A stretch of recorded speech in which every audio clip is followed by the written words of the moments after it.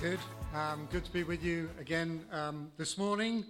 The Unchanging God in Challenging Times is the title for your look at Nehemiah, and today we have got to Nehemiah and chapter 8. So I'm going to read just from the very end of chapter 7. When the seventh month came and the Israelites had settled in their towns, all the people assembled as one man in the square before the water gate. They told Ezra the scribe to bring out the law of Moses, which the Lord had commanded for Israel. So on the first day of the seventh month, Ezra the priest brought the law before the assembly, which was made up of men and women and all who were able to understand.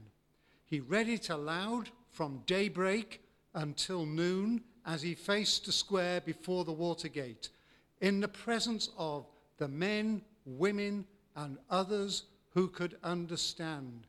And all the people listened attentively to the book of the law. Ezra the scribe stood on a high wooden platform built for the occasion.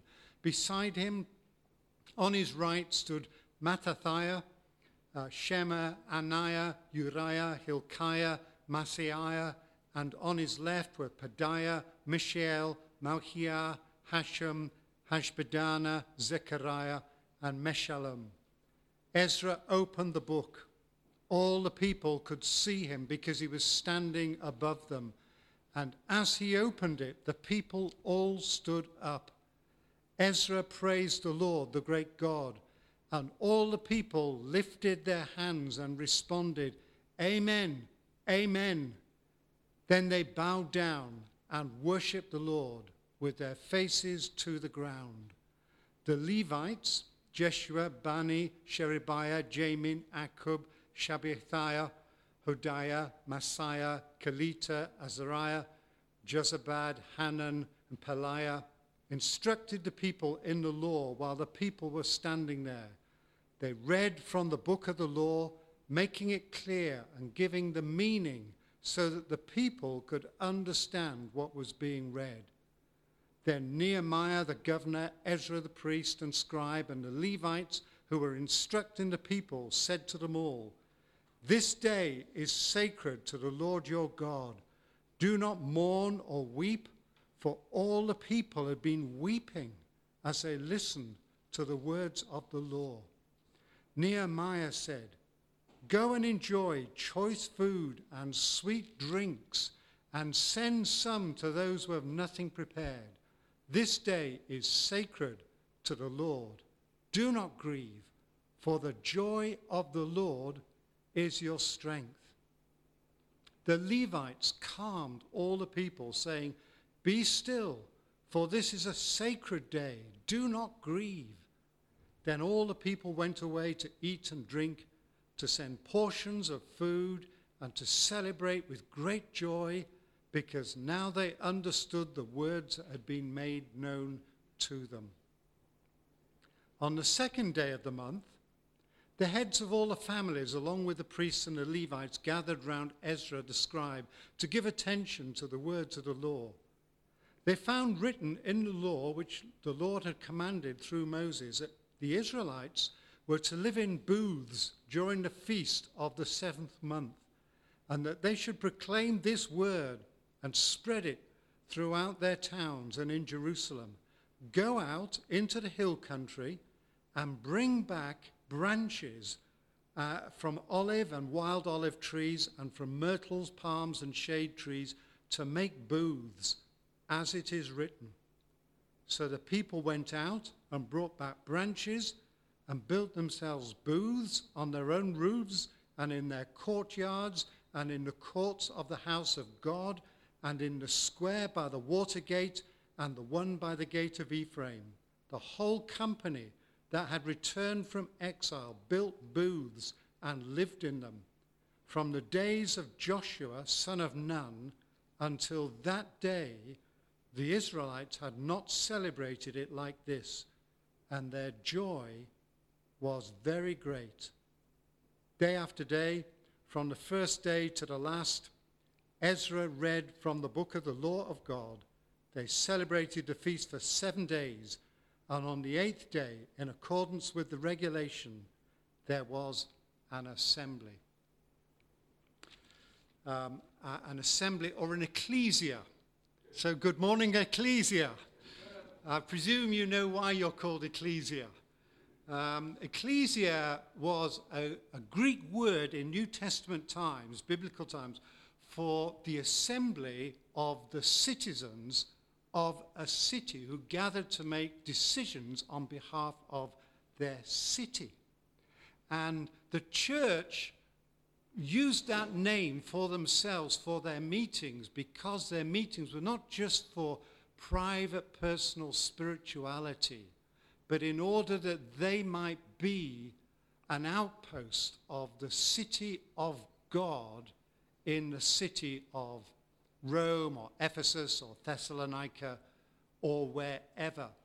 And that's the word used in Nehemiah chapter 8, verse 2, verse 17, verse 18 for this great assembly.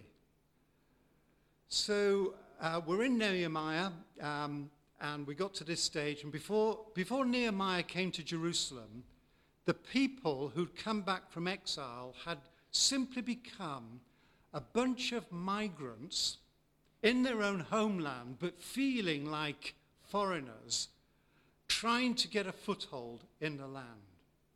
But now the city of Jerusalem had been rebuilt, not simply to give them a focus for their national pride or to give them security in times of trouble, but that it might be the city of God, the outpost of that future city that was again to dominate the world for the joy of all peoples. And for that, they needed not just a temple in the city and not just walls around the city. They needed a people whose life and culture reflected that of the city of God, the New Jerusalem in heaven. So this is a key chapter in which they've got the walls, now they want a people who are bound together, living the life of the true city of God. So that's where we are. It is the 7th month, which was perhaps the most important month in Israel's calendar, a bit like Black History Month for many today, because the celebrations of this month reminded them of their great heritage, their special dignity as the people of God, and of the great events in their history. So this chapter focuses on 3 gatherings in this 7th month. The national gathering of all Israel on the first day of the month, which takes up the bulk of the chapter, the first 12 verses. And then that was to hear the word of the Lord. And then from verse 13, we have a gathering of the leaders. When everybody else has gone home and gone back to work, they are gathered to learn from the word of God how they were to celebrate their national history, which they were going to celebrate just in 2 weeks' time for the Feast of the Booths. So that's the rough outline of where we're going. We're going to start with the first gathering on the first day of the month to hear Ezra read from the book of the law. So that's the first 12 verses. Now, if the book of the law doesn't sound very exciting to you, do not think in terms of rules and regulations now. The book of the law is the book of God's covenant. It's a story of God's dealings with Israel. It's a story of how he chose them and how he rescued them and how he married himself to them and taught them how they were to live in order that they might be his people to the praise of his name in all the earth. So what I want us to focus on here is just the way they engaged with the word of God. So note first of all, verse 1, how they gathered.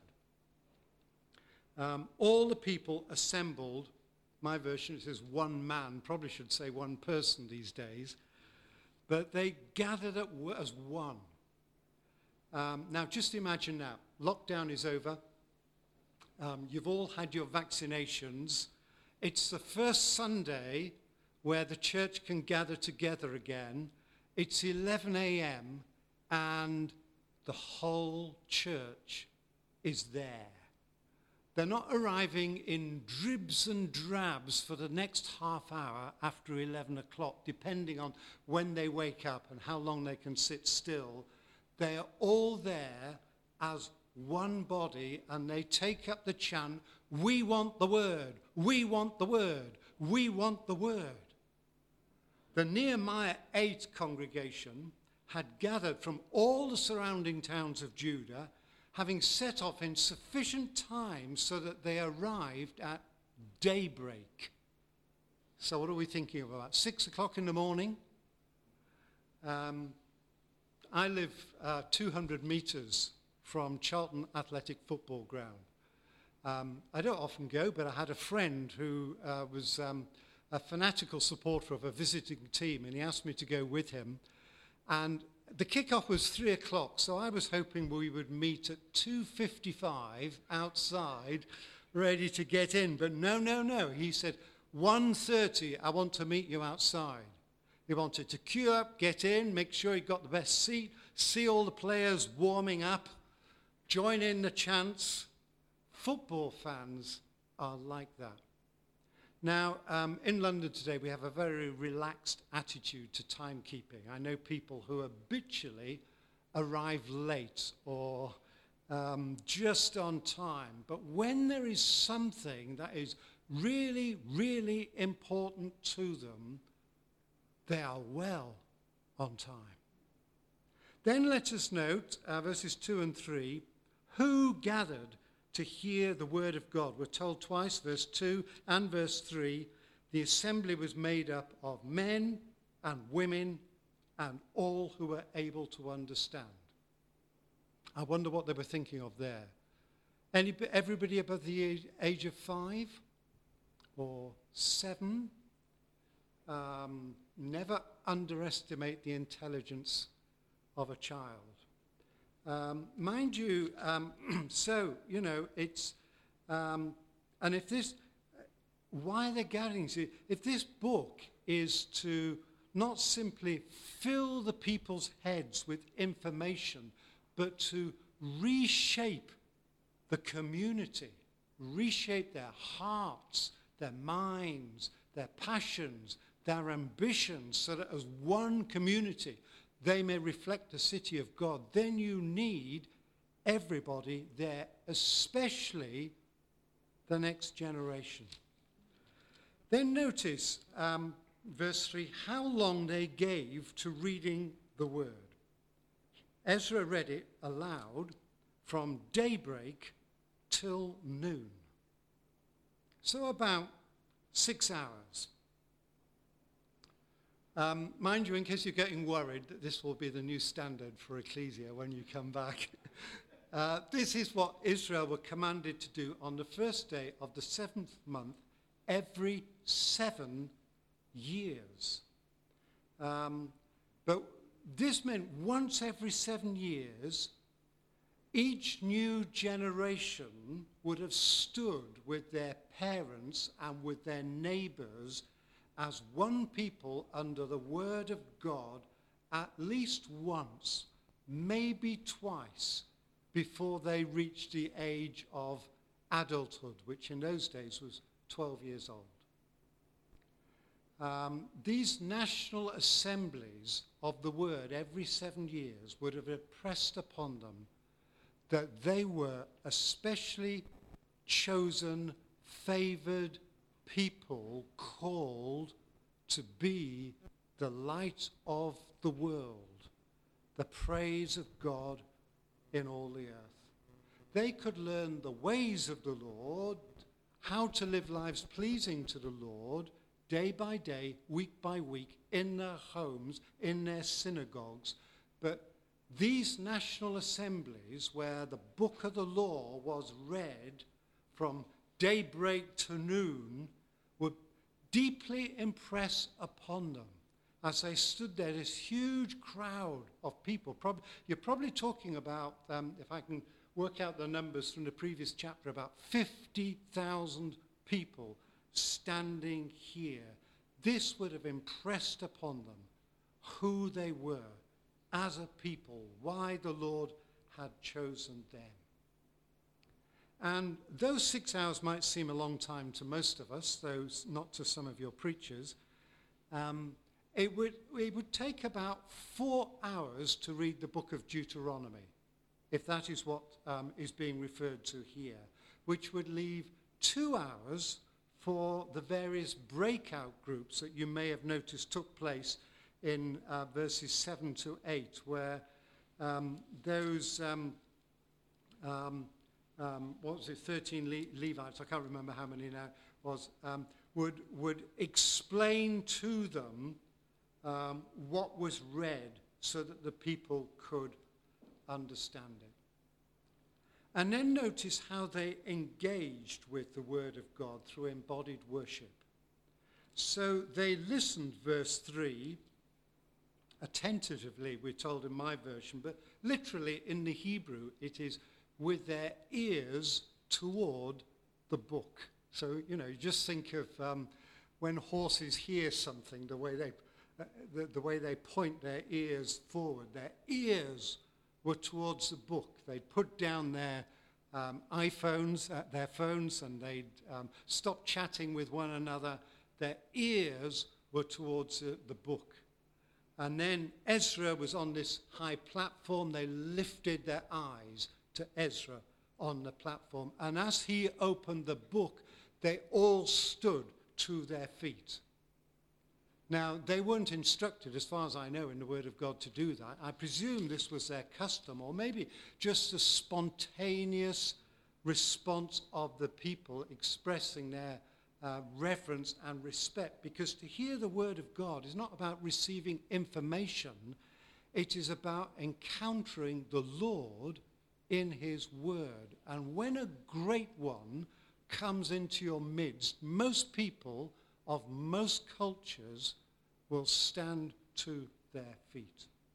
Then Ezra blessed the Lord, and they lifted their hands and opened their mouths and cried, Amen, Amen. Then we told they bowed their heads and worshipped the Lord with their faces to the ground. In other words, they engaged with the word of God with their ears and eyes and hands and feet and mouths and faces. Now, there is no scriptural command saying you must do this. And as far as I can see, there's no consistent pattern in Scripture. Sometimes people stand to pray and lift their hands to the air. Other times we find them kneeling and bowing to the ground. But everywhere, biblical worship is embodied. And in every culture, though it will be different from culture to culture, in every culture there are ways in which our hearts are expressed outwardly, bodily. The attitudes of our hearts, whether they are of reverence and joy and sorrow, or whether they are of arrogance and indifference. I am from a tradition shaped by repressed Englishmen, where we sat to pray, and we sat to hear the word read, and we sat to listen to it being explained, and we sat in the same seat to receive the Lord's Supper, and only stood to sing, and then with our hands firmly holding a book, so that we stood rigidly with no bodily movement whatsoever. That doesn't necessarily mean lack of reverence or enthusiasm or devotion. But since God made us to live our lives bodily, I suspect I would have been far more strongly shaped to engage with the Word of God with reverence and devotion if I'd grown up in a culture where they expressed it in a more embodied manner. And I don't know about you, but I've discovered in lockdown that if I carry on engaging in that way, I simply become a spectator and not a participator. And then finally, for this first day of the month, notice their heartfelt response. All the way through the reading, verse 9, they had been weeping. Why were they weeping? Because the book of the law retold their history, and unusually, Israel's history was not a celebration of the great deeds of Israel, but a reminder of their persistent unbelief and unfaithfulness. The book of the law reminded them that they had been called that the nations might see the beauty of living under God's word and in his presence. And yet, instead of the nations praising God, they had caused the nations to blaspheme the name of God. The book of the law recited the commands of God, which they had persistently broken. It warned of catastrophic judgments that would come upon them if they persisted in this unfaithfulness, which is just what they had so recently experienced in their history. And yet it told of the persistent faithfulness of the Lord to his people, how he would bring them back from the land of exile as he'd so recently done, and of his ongoing purposes for them, how they were chosen to be the people for the praise of his name, which is why they'd come back to rebuild the temple and now the city walls. So though there was great cause for weeping, there was even greater cause for rejoicing. And the leaders of the people are insistent that they rejoice. The end of verse 9, all the people have been weeping as they listened to the words of the law. But Nehemiah said, go and enjoy choice food and sweet drinks, and send some to those who have nothing prepared. This day is sacred to the Lord our God. Do not grieve, for the joy of the Lord is your strength. And the Levites calmed all the people, saying, be still, for this is a sacred day. Do not grieve. So, for all the Bible's exposure of our sinfulness, there is in the Bible an even greater emphasis on the Lord's kindness, generosity, and his forgiveness to us. So, feasting dominates biblical calendars. In the Old Testament, you had 3 full weeks, as far as I can see, of feasting and just one day of fasting and mourning, which is I think your subject for next week in chapter 9. I don't know if you celebrate Lent or follow Lent in any way. Do you celebrate Lent? Follow Lent in any way. But in the days when Christians fasted through Lent in order to identify with our Lord in his sufferings for them and his temptations in the wilderness, they did not fast on Sundays. So there are 40 days of fasting in Lent, according to the strict version of it. But Lent lasts for 46 days. Sundays are days for feasting, even in Lent, because on Sundays we celebrate the resurrection of our Lord Jesus and our hope of being raised with him and all creation with us. So Sundays are for rejoicing, for the word and for the table, for hearing and feasting, for giving and receiving, that the joy of the Lord may be our strength. So the unchanging God in challenging time is the God who shapes and strengthens his people by calling them to corporate, embodied engagement with the Word of God. Corporate, in other words, this is not just an individualistic thinking and responding to the Word of God. They gather as one man and they meet in order to hear and to understand. And it is embodied. It's not just what's happening in their heads. It's ears and eyes and mouth and hands and feet and so on. So just think of the difference between listening to music on Spotify and making music with your friends, or of listening to music on Spotify and going to a concert or a rave. Studies have shown that corporate embedded participation in the same event binds people together and actually goes so far as to rewire their brains. So with corporate embodied engagement with the Word of God, God shapes us to be a new people. Secondly, and I'm hoping we might be briefer on this, but the next day, the second day of the month, verse 13, the leaders of the families are meeting together. As I've already mentioned, the seventh day was the most important, the seventh month was the most important month in their calendar.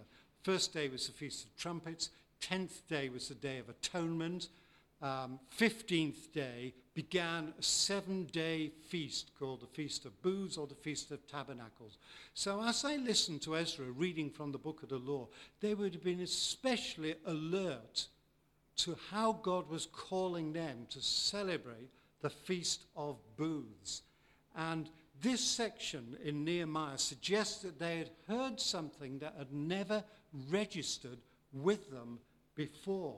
So verse 14, they found written in the law, which the Lord had commanded through Moses, that the Israelites were to live in booths during the feast of the seventh month, and that they should proclaim this word and spread it throughout their towns and in Jerusalem, and were to go into the hill country and bring back branches from olive and wild olive trees and from myrtles, palms and shade trees to make booths as it is written.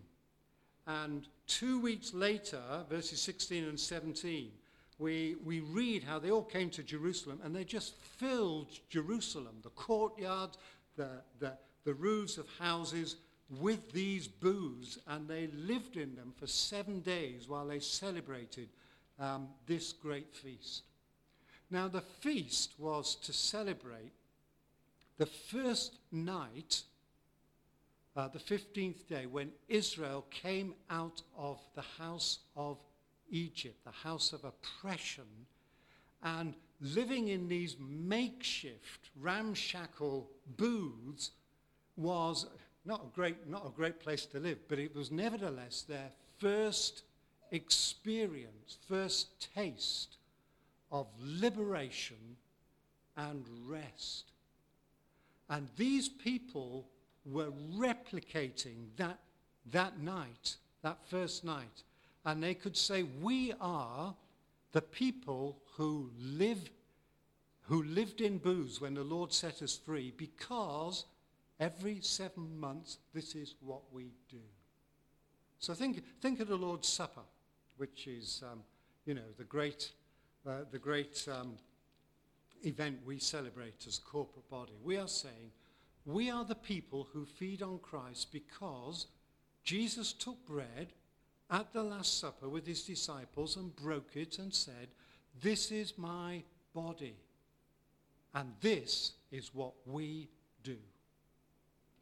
So we eat it because we are one with Jesus and his disciples at the Last Supper. We eat it because we are participants in his history, in his death and his resurrection. So why did Jesus say, "Do this in remembrance of me"? Why are we to reenact this last meal with his disciples? Why not just give messages on the cross and ask people to think about it? Well, it is good to hear and listen and think and meditate, but we are embodied creatures.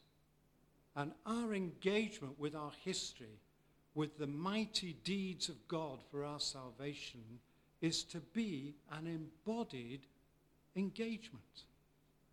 So note verse 17 well. Verse 70, the whole company had returned from exile, built booths and lived in them. From the days of Joshua, son of Nun, until that day, the Israelites had not celebrated it like this. I take that to mean not that they had never celebrated the Feast of Booths since the days of Joshua, which are almost 1,000 years before, but they had never done it by actually gathering together and building booths in courtyards and on the roofs of houses to live in them for 7 days. I guess after the days of Joshua, they all got their own homes, they'd all got their own cities. They probably reasoned, why construct tents out of tree branches when we have homes to live in?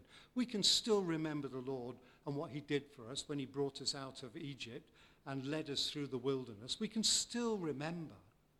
But in Nehemiah chapter 8, they return to the form of celebration laid down in the Word of God, not for legalistic reasons, if only we get this right, God will bless us, but so that they and their children might be embodied into the story of God and so shaped by it and the salvation that they celebrated. And we read their joy was very great.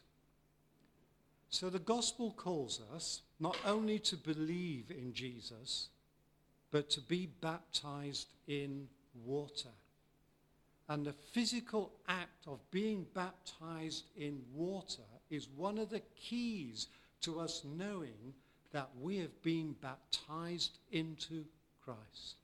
So it's interesting in Paul's letters, he doesn't say, remember when you first believed in Jesus.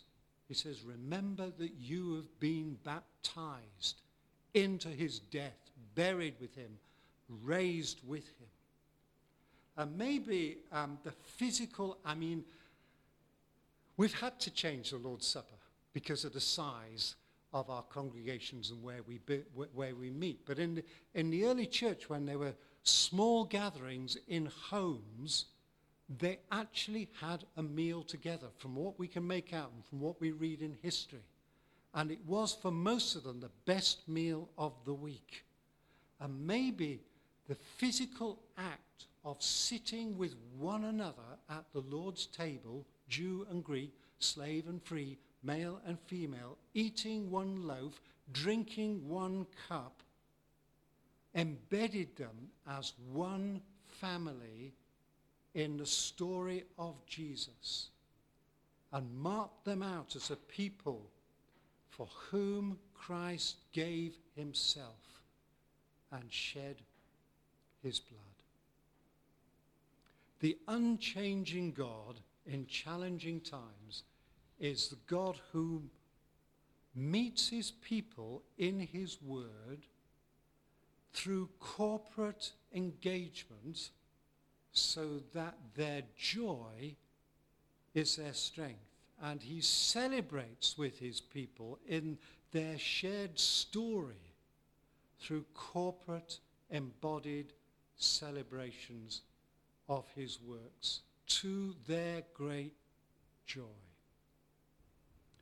Well, may the Lord soon end this lockdown and so our worship be embodied again. And maybe, this is a bit cheeky as a visiting preacher, but maybe in the meantime your leaders might like to meet together and think about a great biblical, corporate, embodied gathering to hear the word of God and to celebrate the works of God. Meanwhile, may the Lord bless us in his word and in his deeds. Amen.